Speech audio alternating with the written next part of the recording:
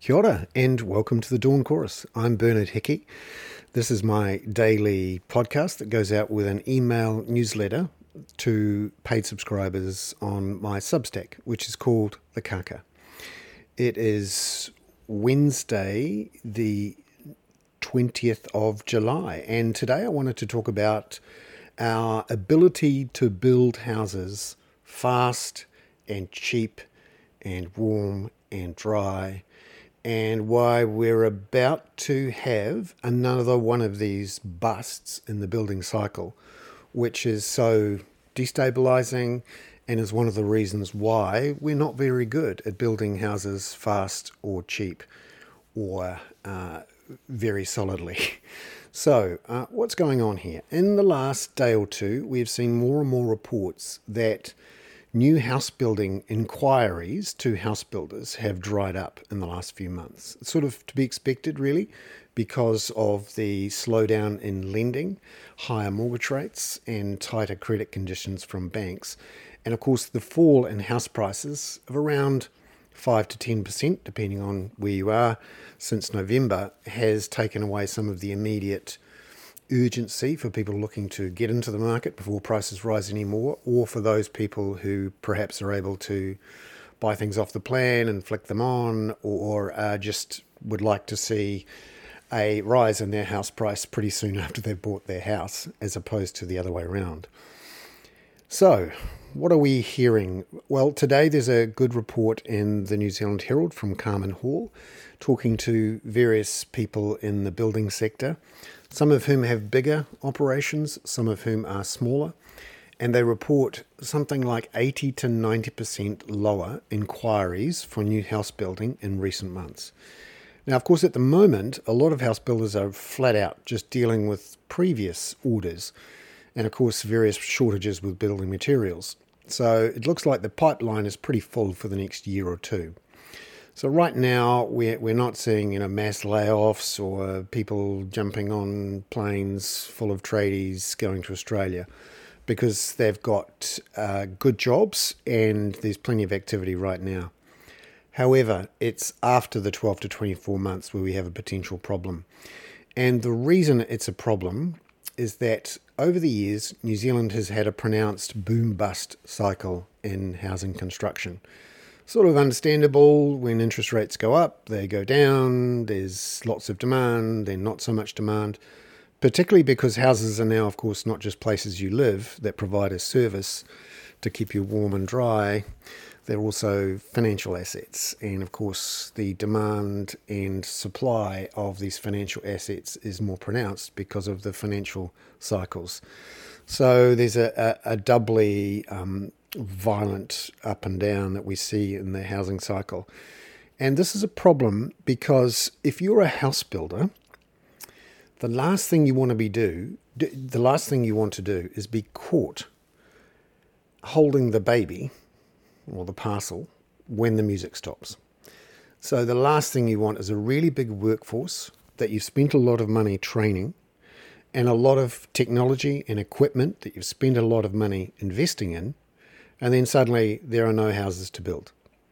All of that equipment goes quiet and you have a big payroll that you have to keep paying while the market's in trouble. And of course, the first thing you do is sack people. Well, no one likes sacking anyone. It's quite expensive and it can be quite difficult. So often what we see instead is people hiring subcontractors. Subcontractors are much easier to let go than staff. Also, why would you train someone up, spend money on apprentices, on training, retraining, showing them new equipment, new systems, all of the various digital planning tools, when there's a risk, as soon as you've trained them, that you have to sack them and they have to jump on a plane and go to Australia. So this is one of the reasons why you don't see the investment in technology and training and apprentices that you might see in other industries that aren't quite so volatile, where there's a high and sustainable level of demand that you can rely on, not just for the next 6 to 12 months, but 5, 10, 15 years out.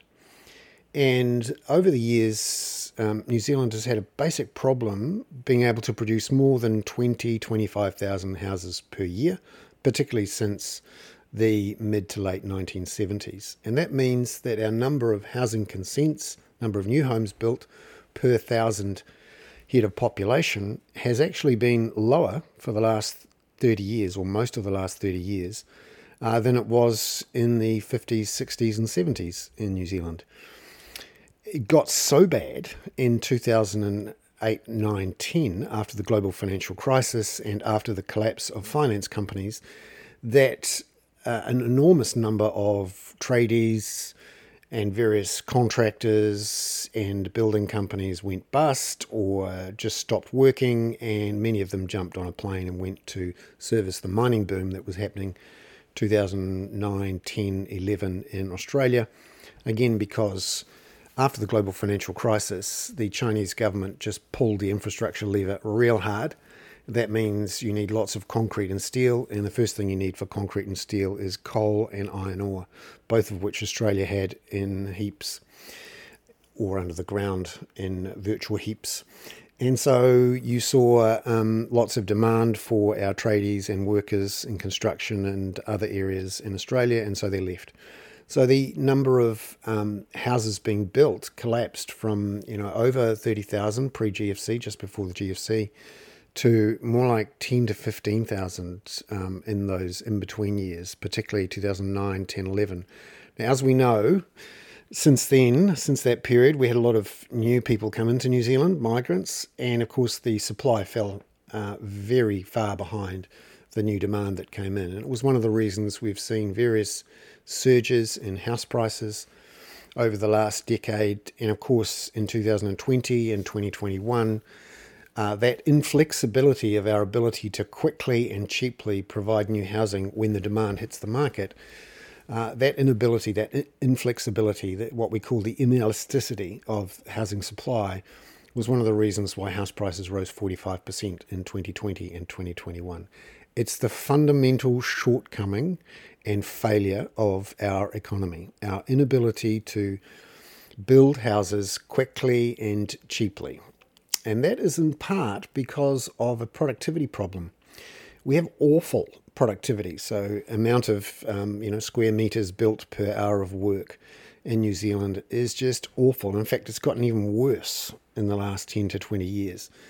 Now, that sort of makes sense if you think about how many times people turn up to do their work as a subcontractor and find that there's a truck parked in their way, or the person who is going to do the electrical work hasn't turned up today, and so you'll have to come back tomorrow.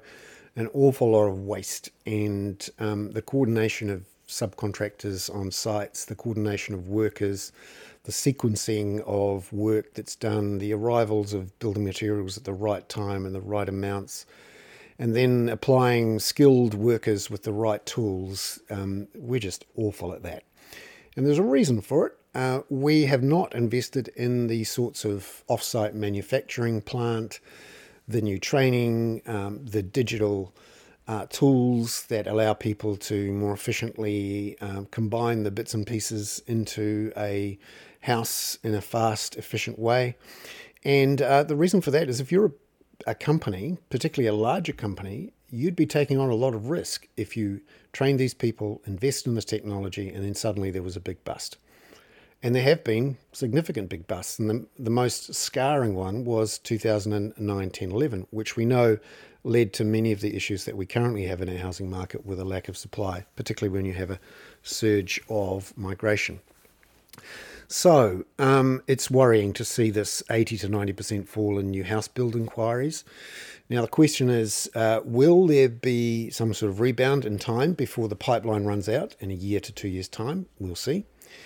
And is there another source of demand that isn't quite so leveraged or volatile and linked to the ups and downs of interest rates and the animal spirits of home buyers? Well, there is one organisation that could provide a steady drumbeat of demand, and that is the government. And there have been various calls for this over the years, for the government to effectively underwrite the demand level at a certain high level, let's say it's 10 to 15,000 houses per year, so that the likes of Fletcher's and all of the various other larger organisations can start to have some solid plans for investment and training and technology which would improve productivity, and that would consolidate what is a very splintered industry. Remember, way more than 60 to 70% of our houses are built by very small operations. We're talking 2-3 person, dad and son, dog on the back of the double cab ute, building 1 or 2 houses a year. Now, in other parts of the economy, banking, medical services, all sorts of groceries, insurance, often you end up with 2 or 3 very large players. Now that can also have its own problems, but it does mean that you get scale and you'd hope efficiency. The problem, of course, with some of the current duopolies that we have is that they have the efficiency, but they don't pass on the benefits in the form of lower prices. They just capture it in the form of higher profits. We obviously don't want that to happen. But it would be great to have some large-scale operations churning out good quality houses that are cheaper, in part because they've managed to invest in technology and training and systems and consolidation to do that. And the other reason why you need these sorts of large organisations with bigger balance sheets that are more resilient to the ups and downs in markets and less likely to sack a bunch of people or take on subcontractors they can ditch at a moment's notice is because, of course, as we re-engineer our cities for climate change and look to have a lot more medium to high density housing that's more complicated to build, it's relatively easy and cheap to build. When I say cheap, they may not be particularly high quality, to build timber framed, maybe wooden or brick veneer clad homes that are vulnerable to earthquakes. Some can sometimes be leaky, and per square metre aren't necessarily that cheap. But medium density housing, we're talking 3 or 4 story apartment buildings, more complicated townhouse groupings. They are more complicated to build from a resource consent point of view, from an architectural design, groundwork point of view. And so often you need more widespread groups of skills and capital together in a single company to make that work. And we're starting to build up more of these. If you look at the stats, and I include some charts in the email newsletter, you'll see that we have a lot more what we call multiple unit buildings going up at the moment. You'll see them all around our cities, townhouses, lower apartments, and even in Wellington, some larger apartments. They are complicated, difficult buildings to build. You need particular sets of skills, as Liam Neeson might say. Not those particular skills, but a particular set of skills. And so you need to, have larger companies to do that. So what's going to happen here? Well, you'd hope the government would be able to step up and provide that solid level of a baseline of demand. But the signs we're hearing from Kāinga Ora and the government are not fantastic. So in the article that I point to in the email newsletter, there's some quotes from Megan Woods, the housing minister, saying that she's consulting with the industry about things. And there are reports in recent weeks that Kāinga Ora itself has started to wind back its ambitions, stop hiring, and its future build program is in doubt because of higher construction costs and higher interest rates. Again, we have this problem where the 30-30 rule, do not increase the scale of government more than about 30% of GDP in the long run.